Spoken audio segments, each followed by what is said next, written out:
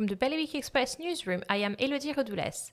Paris has stepped back from threats to cut Jersey's electricity supply in retaliation for Jersey not issuing all the fishing licenses it demanded.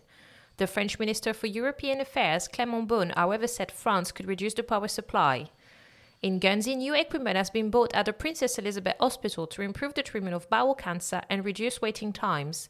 The new £23,000 unit has been purchased for the endoscopy suite by Bowel Cancer Guernsey. In Jersey, plans to demolish Overdale have been submitted a day after politicians narrowly backed funding for the over £800 million hospital project.